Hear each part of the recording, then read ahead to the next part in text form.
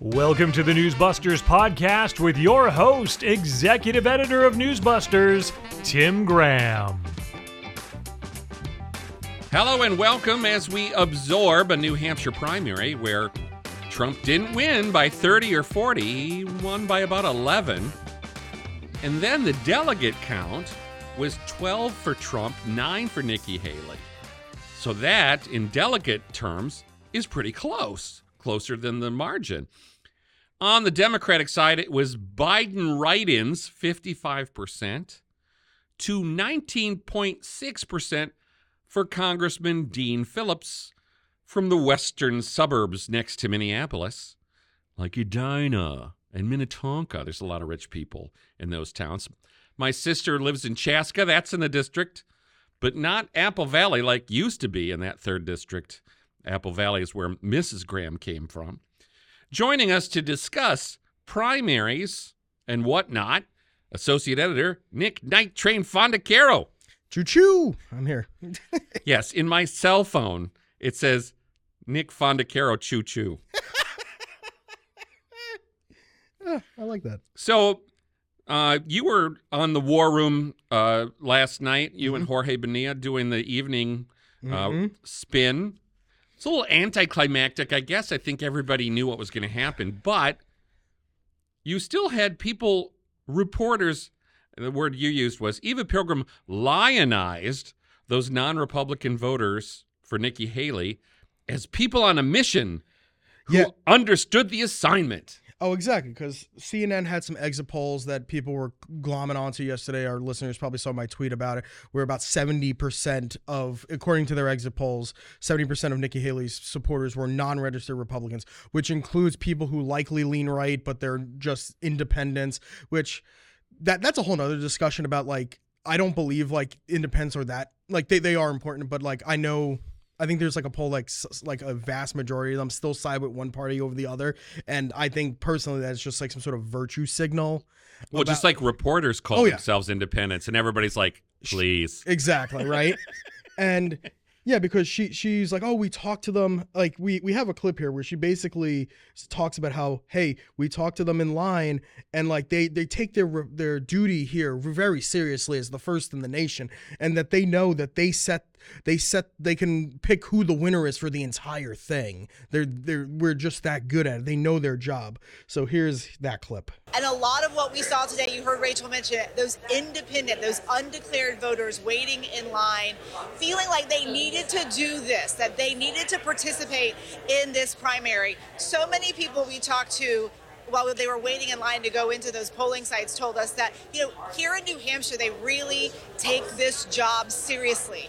And they recognize that they're the first in the nation primary and that they aren't the ones who decide the whole thing. And they really felt like they shouldn't be the ones to decide the whole thing, that other states should also get to weigh in. But what they decide here, they know matters in a big way, Lindsay.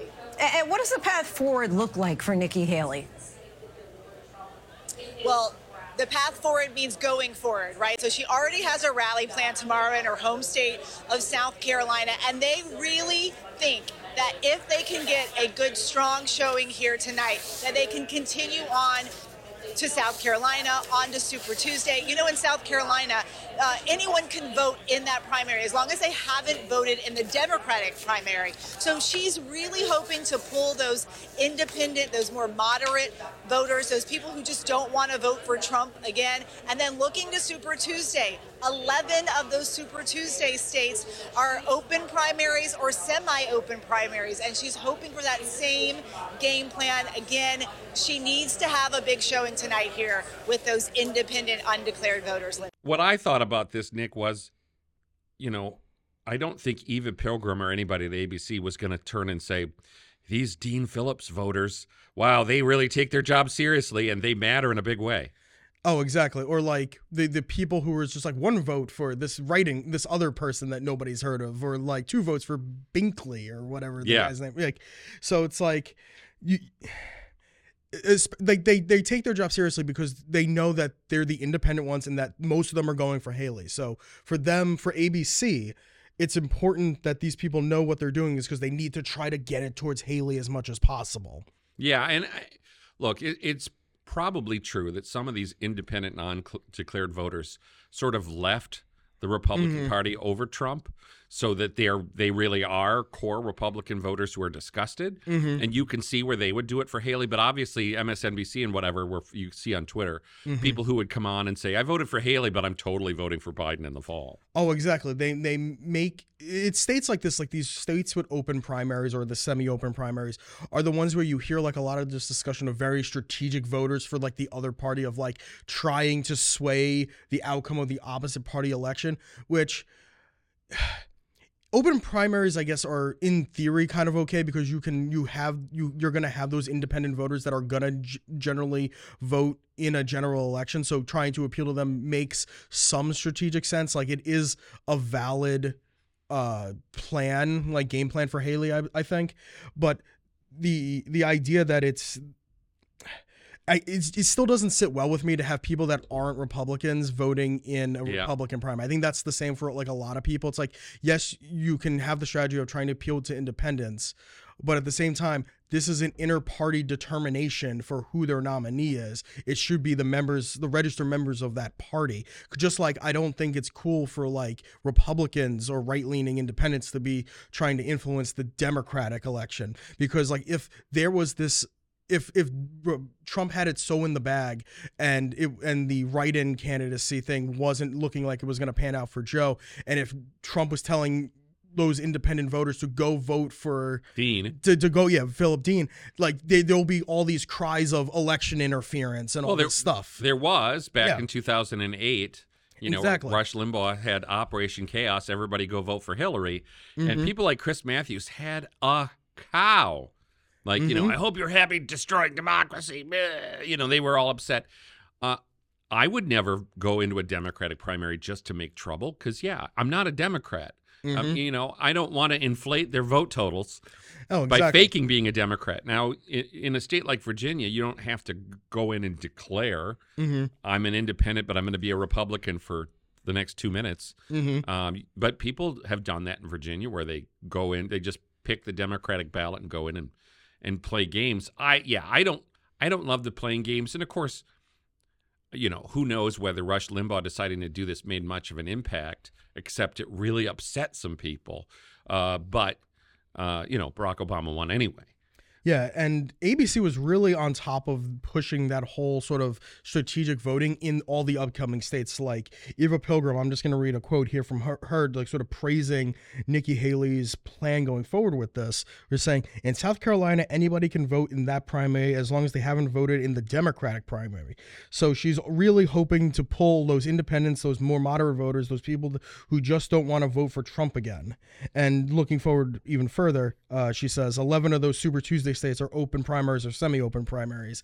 So ABC is really sort of hyping up this idea of using these independent voters to try to edge out Trump in a way, and trying to create that Operation Chaos within the Republican primary, which could end up with more delegates going to her, or it's if Republican voters chose Nikki Haley, that's one thing, but it's another thing for the media to come in and be like, hey guys, let's all do this. Yeah, let's all do this thing and push this thing together as us and in the media, just trying to egg this thing on as the outside aggravation pokers. Yeah.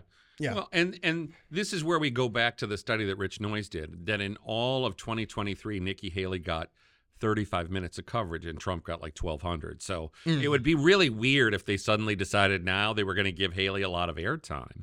Now, obviously, all the Trump voters and people who just don't like Nikki Haley in general were being like, she's the choice of the Democrats. She's they're kind of Liz Cheneying her a little bit, She's doing the Democrats' bidding. She's not really a Republican.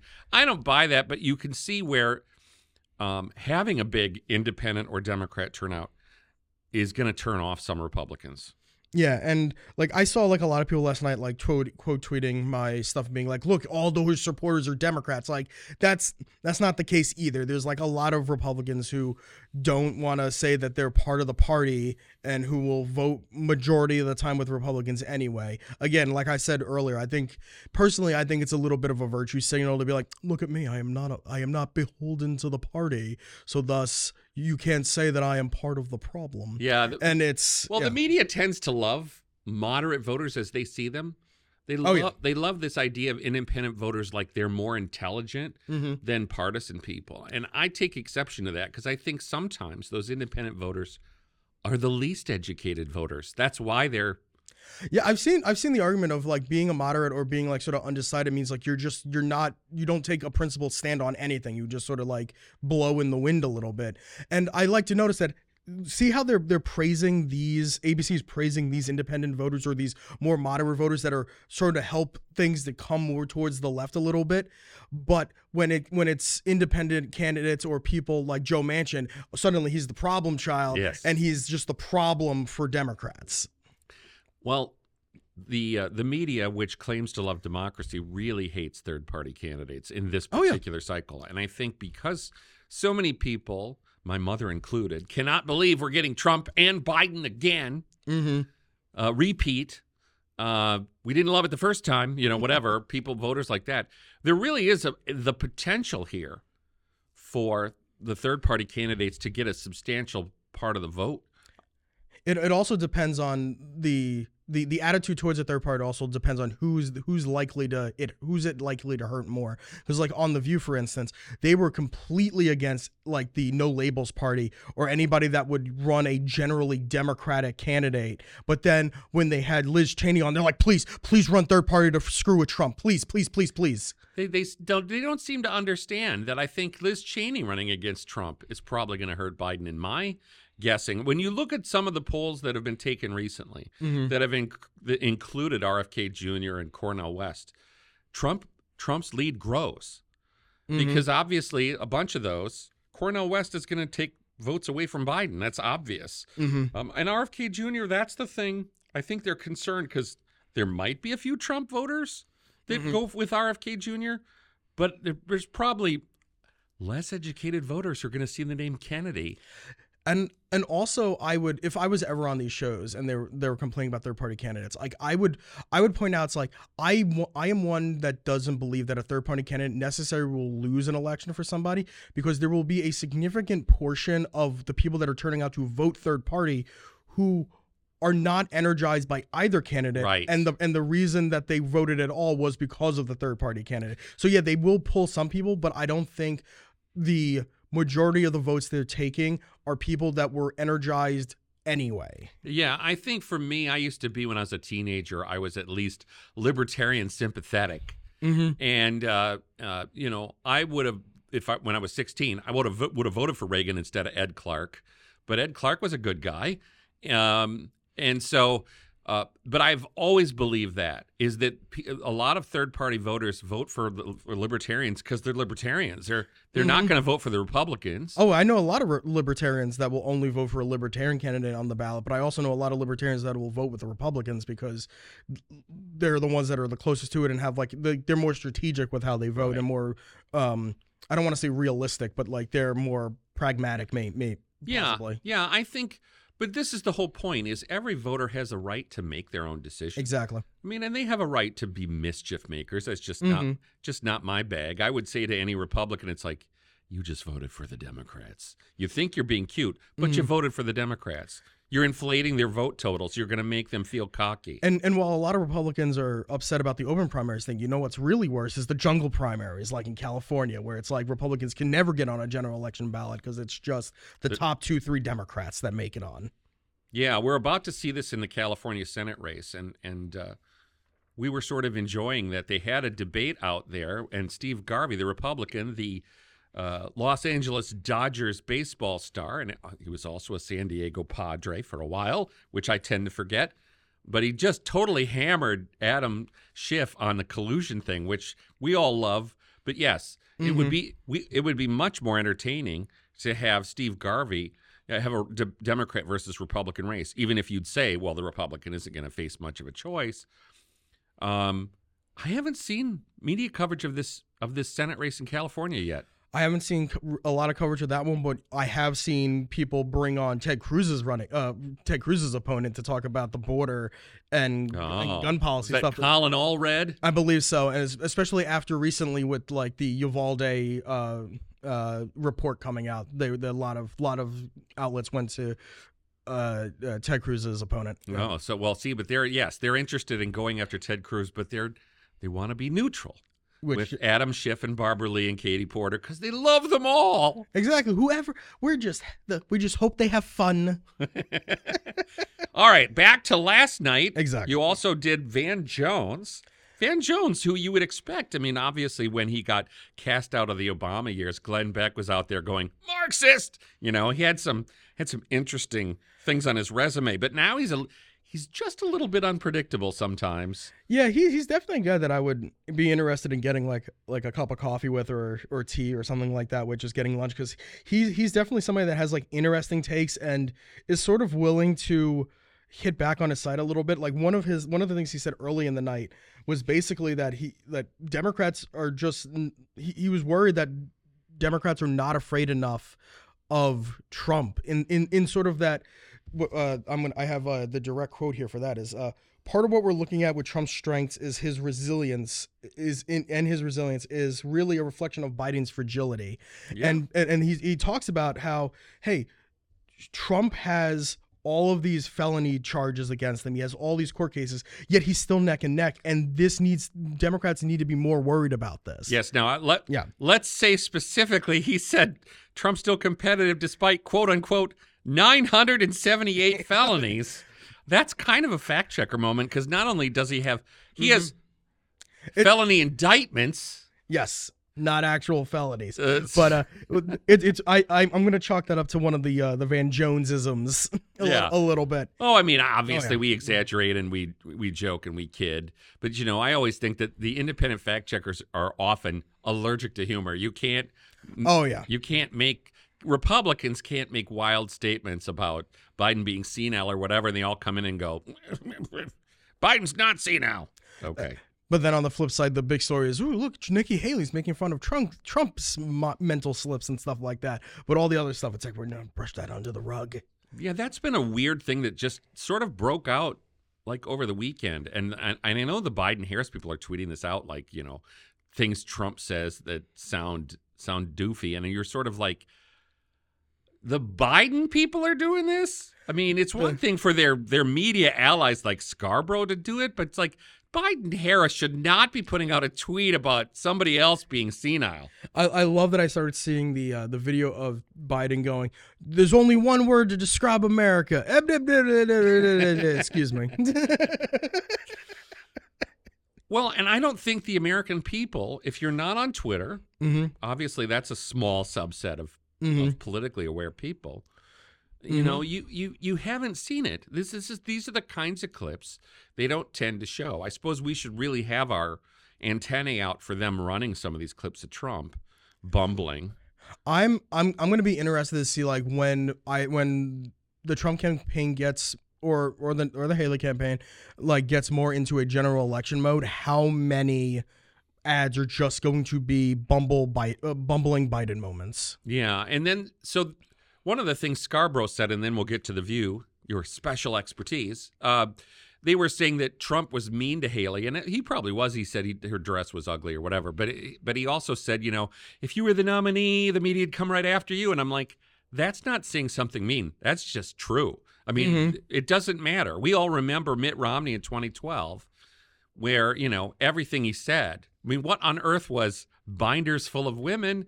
Not, he wants to kill Big Bird, but also some of these really dumb stories like the Washington Post saying Romney gave a kid an involuntary haircut.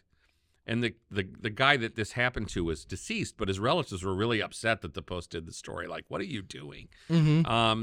So they are already some of these stories about Haley that, they're digging into her background. And that's what you do when somebody runs for president. But yes, would she get a bunch of hit pieces we would have to write about? I think that's quite obvious. Oh, like that's one of the things, like, I'm not the biggest Haley person, but it's at the same time, it's like, if they're going to say the most ridiculous things, I'm going to write about it. Like anytime Sonny brings up claiming Nikki is using like a fake name or that she's a racial chameleon, it's like, you're appealing to like this hatred of that your side just sort of breeds. And it's wrong, like, to even just launch it against Haley. And those types of attacks are just ridiculous, wrong, and like the lowest common denominator amongst human communication. I think. Well, like, here at Newsbusters, our original thing at the start of any election season is to say, we're probably going to end up defending all the Republicans at one point or another, because whenever the media says something unfair about any of them, we're probably going to get in on that. Now, I know that she had this thing she said the other day, Nikki Haley, about how she was thrown out of a beauty pageant because they didn't know which color she was. And now when they say stuff like that, you can say, all right, let's ask the campaign for more detail. What year was that? Where was it? What happened? That's fair. That's for the media to determine. Yeah, when you get sketchy then and you start saying she's a racial chameleon, it's like, now imagine us saying that about Barack Obama. Yeah, right. We can all imagine your reaction to that, or what it was back in the day. All right, so we're going to run through the View a little bit, because that's your main fun of the day. My bread and butter. The rancid butter. Oh, there you go. Oh, well, like, just keeping it on the Nikki Haley stuff. Like, yes. Like when over the weekend when DeSantis dropped out of the race, like, the biggest thing that was coming out of them on Monday was Alyssa Farrah Griffin, one of their faux conservatives that likes to pretend, who's a big Nikki Haley supporter. Like, she really got on her high horse and was like claiming that sexism was preventing all the male Republicans who were dropping out of the race from endorsing Nikki Haley. And DeSantis didn't do it. That Tim Scott didn't do it. Yeah, like, we have a soundbite here of Alyssa basically saying like DeSantis knows better than to endorse Trump. There's some sexism we haven't talked about. Ron DeSantis actually intellectually knows that Nikki Haley is more qualified and more fit to be the GOP nominee. He's a Harvard grad. He's a Yale undergrad. He served in the Navy. He knows Donald Trump is not better than her, and he threw in some jab at her, and she's like warmed over corporatism.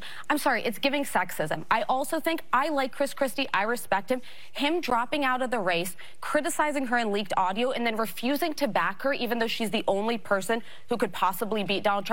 It feels like the boys can't handle losing to women. And we are the only nation, one of the only Western nations that's never elected a female president. Israel's had female prime ministers. Most of Europe has. There is some sort of a sexism in our politics we've just never been able to get over. Love her or hate her, she's objectively qualified for the role. She's objectively run the most professional race, and she would objectively be better than Donald Trump. And Tim Scott, Ron DeSantis, all these people lining up behind Trump, they know she's actually better. But I agree. Obviously, when somebody gets out here in this case, they're like, well, we know which guy's going to win, so let's endorse the guy that's going to win. And maybe that's cynical. You can try to say, well, maybe these guys want to be vice president. But look, he is dominating this race. So, yeah, if you're endorsing her, you're obviously doing something that, I don't know, is there a member of Congress that's endorsed Haley? I mean, DeSantis had like 4 members of the House. I mean, it's everybody endorsed Trump just because they felt like that's where all the support was. Exactly. And I feel like with the Nikki, because given DeSantis's attacks on Nikki Haley, it really only makes sense on a policy position and on a principle position for him to go after Trump more or endorse Trump, because of how closely they were sort of vying for the same slice of the Republican electorate than what they were. Because all of Alyssa's talk about Republicans needing to be more principled like she is and all this stuff, it would be less principled for DeSantis to go with Haley based on their policy positions and what they've been campaigning on and how they've been going after each other. I just have to say, Nick, the last thing I want to hear is Alyssa Farrah trying to lecture us about principles and, sticking to your guns. I mean, why is she on that show? She is not on that show to be anything like I believe it was a real Republican. Exactly. I think I saw a tweet from, I believe it was Ben Domenech yesterday. That was basically Mr. Meghan McCain. Exactly. Basically saying it's like, why don't you see on any of these networks, ABC, CBS, NBC, CNN, MSNBC, why don't you see Republicans that represent a majority of the Republican constituency? I can make an argument on CNN. You have Scott Jennings who may not be fully representative of the majority of Republicans, but he can make a full-hearted effort to represent them in putting forth their their beliefs in a non-biased, an appropriate way that will do them justice. Yeah, I mean, I think yes, but the problem is, yes, Scott Jennings is a rarity. Yeah. And obviously, he's not on much. Right. And if you're MAGA, you're like, he's a Mitch McConnell guy from Kentucky. Exactly. But yes, he absolutely does things from a Republican point of view. He's telling them what they don't want to hear.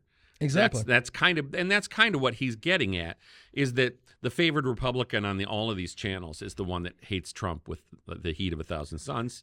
Mm-hmm. And Alyssa is literally just like, the way that I framed this up when I wrote it is basically the identity politics of the left have apparently infected her mind, because she literally falls back into liberal talking points. Like one of the quotes here: "It feels like the boys can't handle losing to women." Like that's why they were supporting Trump and not her. And she literally basically goes after America in general, where she says, like, we're one of the only Western nations that's never elected a female president. There is some sort of sexism in our politics we've never been able to get over. And she wanted to go into the hyperbole of the left, because when she says one of the only Western nations, she cut herself off, because what she wanted to say was, we are the only nation. She began to say that before catching herself and changing it. Like, she wanted to fall into the hyperbole of the left of, like, America being this dystopia for women. Yeah. When the current vice president is a woman, and if the president would just get out of the way, we could have a female nominee. Yeah, they want to call it like systemically sexist or systemically racist. Meanwhile, the system itself has mechanisms built into it for changes to happen. Like, the 19th Amendment came about because there's a mechanism in it for the system to change. And this is the other thing that would be fascinating if Nikki Haley emerged as the nominee of the Republicans. You certainly saw it with Sarah Palin being nominated vice president. They were on attack mode from the get-go before they really knew much of anything about her at all. And they were incredibly vicious toward her in a way they would never, ever be to Hillary Clinton. Katie Couric's interviews with Hillary were, we all understand what those were like compared to what she did to Palin. Yeah, and during this conversation, you had Joy Behar and others on the panel basically talking about, like, the MAGA base hates women and all this stuff. But looking back with, like, the Sarah Palin nomination, what you could argue was, like, that Tea Party side, that proto Tea Party or later MAGA wing were all for Sarah Palin. Like, that was the point of picking her as a VP, was to get that further right of center Republican base to turn out. Right, with McCain, where McCain was really much more where Nikki Haley is now. And and obviously, yes, if you've heard all the MAGA talk here, what are they talking about for VPs? It goes from Carrie Lake to Stefanik to they're all thinking about women, I guess, just because that would match Kamala Harris. And there apparently there's even talk of, like, getting Nikki Haley to be the VP after when she drops out. And whenever that gets brought up, Alyssa just basically pulls her hair out and be like, I wouldn't support her at all after that. It's like, right, you're just some talking head on ABC. Nobody cares.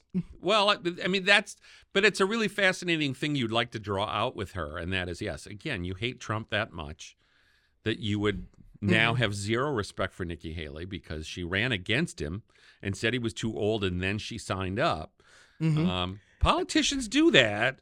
I don't know if that's going to happen. I'm like, I've been around for several of these, and I'm always like, I remember being like in high school and college where you have like these dream things of like, oh, maybe the one or two will become vice president and candidate, like the nominee and the vice president, which rarely happens at all. So it's like it's almost like these, like, that kind of discussion is almost like this in this realm of wish casting of being. But in modern history, we can look at this and say Bush was vice president, then president. True. Biden was vice president and then president. So the vice presidency holds more weight than maybe it did 50 years ago. For further down the line, but I meant like the nominee picks the second place person to become their VP. Yes. Which you don't really see. But I just want to bring it back to Alyssa real fast. But so all of this point from Alyssa focusing on Nikki Haley being a woman and it's sexist not to support her, it's pure hypocrisy on her point, because like 2 weeks earlier, she was basically arguing that she wasn't supporting Nikki just because she's a woman. Most of Nikki's supporters aren't supporting her because she's a woman. So you want to be like, there's no thought, like her point was, there's really no equation being made or mathematical calculation. There we go. That's the word I'm looking for. A calculation being made by her supporters to support her just because she's a woman. Meanwhile, all of these candidates that are dropping out need to endorse her because she's a woman. Yeah. Yeah. Yeah. It kind of falls apart. And that, yeah. You can certainly say that we think that would be an added appeal to independent or moderate voters. Exactly. I mean, there's obviously independent and moderate voters that voted for Obama, not because he had a lot of experience, because he didn't, but they loved the idea of there being a black president. And that, again, is where I would say to you, I think independent voters love making those kinds of gestures. Was it an educated decision, or was it kind of an emotional decision?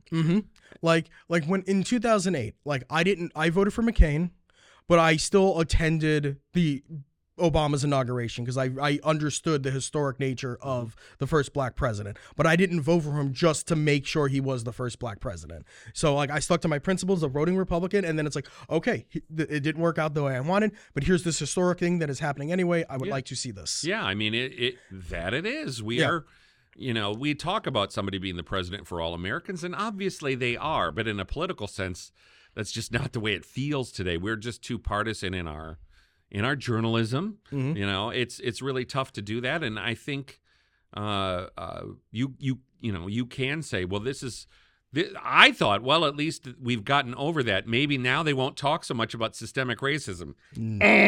Nope. Wrong. So, and then Joy Behar seemed to counter Haley on Monday. Tuesday. Or on Tuesday, she was countering her from Monday because they honestly started talking about how the Democrats really want Trump. There are some Democrats who think Biden has a better chance of winning as he goes up against Trump. She basically says the quiet part out loud that we've been saying here at Newsbusters for a little bit, which is that the Democrats in the media are sort of on this page of like, we think he's going to perform better because like we're seeing some of the poll, like there are polls that show Nikki Haley performing better against Biden than Trump does, or just like anybody else. And they want Trump because it's like, even without this, they're like, oh, he beat him once before, he can do it again. We'll just run the same, like saving the soul of the nation talking point, which is when you think about it, they call Trump a narcissist. That's a really narcissistic argument. I need to save the soul of the country. I think that whole spiel, it was a John Meacham spiel, was to try to make him sound more religious or spiritual when he's really, the Democrats are the party that didn't want the G word, God, in the platform, and want abortion to be available at all times. And it's like, yeah, well, we're going to do some soul talk to just try to make ourselves sound more centrist than we actually are. Oh, exactly. But then, I mean, this is the interesting part, is that I think everybody on The View, they can all agree, as they often do, that that somehow Haley would do better. Maybe, again, they just think there's going to be independent voters who won't be as offended by Trump and that she's female. On the other hand, yeah, I think that if in that case, let's imagine that Haley won. There's probably a lot of MAGA people that won't vote for her. Oh, exactly. It'll be the inverse of the other way. So who knows? Exactly. And Alyssa didn't like to hear that either, that people were making that calculation of Trump being the better one. And because her whole thing was like, that's a major gamble. That's a scary gamble. Again, she's still advocating for this person that she wants to be, who she wants to be the nominee. And I think it also, while they do believe that Trump was the better candidate, they really wanted the better candidate for Biden to run against. They really wanted Nikki to stay in just to annoy him. Yeah. just for them to talk, basically use her platform and her campaign to just talk smack about Trump and talk about his mental failings and all of this stuff. Meanwhile, they want to downplay, on The View, Biden's mental lapses, say they're not that bad. I guess we didn't get to this point, or did we? That Van Jones said that Trump looks weak because he won't debate Haley. Oh yeah, that's another thing that Van Jones said. It was basically that Trump looks weak because he won't debate a woman, and like that's the phrasing of it. And I was sitting there listening. I was just like, if if a if Scott Jennings had framed it that way, do you think he would be? Think he'd still be around, or he might be take a couple of election nights off? Yeah. Well, I mean, I think it's an interesting thing. I mean, kind of the calculation there was, it's one thing for him to say, I'm not debating Asa Hutchinson. You know what I mean? For him to say, there's this pack of guys who don't have a chance, like Doug Burgum. I'm not going to lower myself to this pack. And now at this point where it's only one opponent, but again, he can say, well, why should I have to do that? Because I'm winning anyway. Things. Yeah, I've won 2 of these things. Again, he can point to the historic fact that the thing that anything negative for Trump is historic, but when it's arguably a positive thing, it's not historic, because there was his historic win of Iowa and New Hampshire. That's never happened before. Well, it's certainly not in modern times. I mean, you'd have to be an incumbent. Yeah. And that's usually what they're saying. Well, incumbents do, but that's different. Well, Trump, in a sense here, is an incumbent. And maybe I think part of his appeal, I don't find it appealing that he won't concede defeat, but he is kind of making this pitch to his base, which is like, I'm still president, or I still should be president. And that's part of the reason they're so fiercely in support of him. But it clearly, the media loves saying, this is Trump's Republican Party. It's got his grip on it. And, of course, then they want to imagine that that's why it's going to lose again. And they could say Trump and Trump-supported candidates didn't do great in 2018. Trump lost in 2020. Trump-supported candidates, the endorsed ones, the ones he picked, didn't win for the most part. And if he ends up losing in 2024, that'll be another time for the Republican parties to really sort of look at it and be like, huh. Well, and people have that dark humor now. Like, if he loses, he'll run again in 28.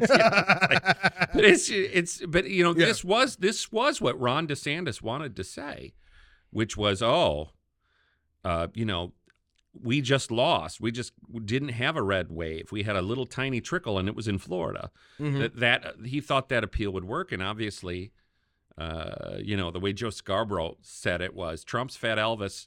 Nobody wants to see the substitute Fat Elvis. Well, Ron DeSantis is not fat or Elvis. I kind of like the Fat Elvis analogy, but there's something, as usual, where Joe Scarborough is basically saying, oh, the hayseeds, the dummies, the ones that liked Fat Elvis when he was sweaty and wearing jumpsuits. And even if DeSantis was fat, like Joe wants to say, it's like the fact that I think he was in peak physical performance when he was fighting a war sort of warrants him maybe letting himself go if he was. Yeah, I always get a kick out of people like making fun of the fact that Ron DeSantis needs support in his heels so he can look taller. And I'm like, you especially shouldn't be saying that when you're the size of like Jon Stewart. I don't know if Jon Stewart's done that. But I'll be on the lookout if Jon Stewart or John Meacham makes fun of Ron's height, because I'm like, you guys are tiny. Or like if anybody at ABC talks about that, it's like, you guys work with George Stephanopoulos. Yeah. Speaking of the guy that needs the booster chair at the anchor desk. If I kind of want to just go through Twitter to see if oh my God, his name's escaping me. Clinton's economic, the other really short guy. Robert Reich. Robert Reich. Well, he's under 5 foot. I want to go through his Twitter and see if he's ever made any references to DeSantis' height, because that would just be hilarious. Yes. I mean, hopefully you're more self-aware than that. Oh, yeah.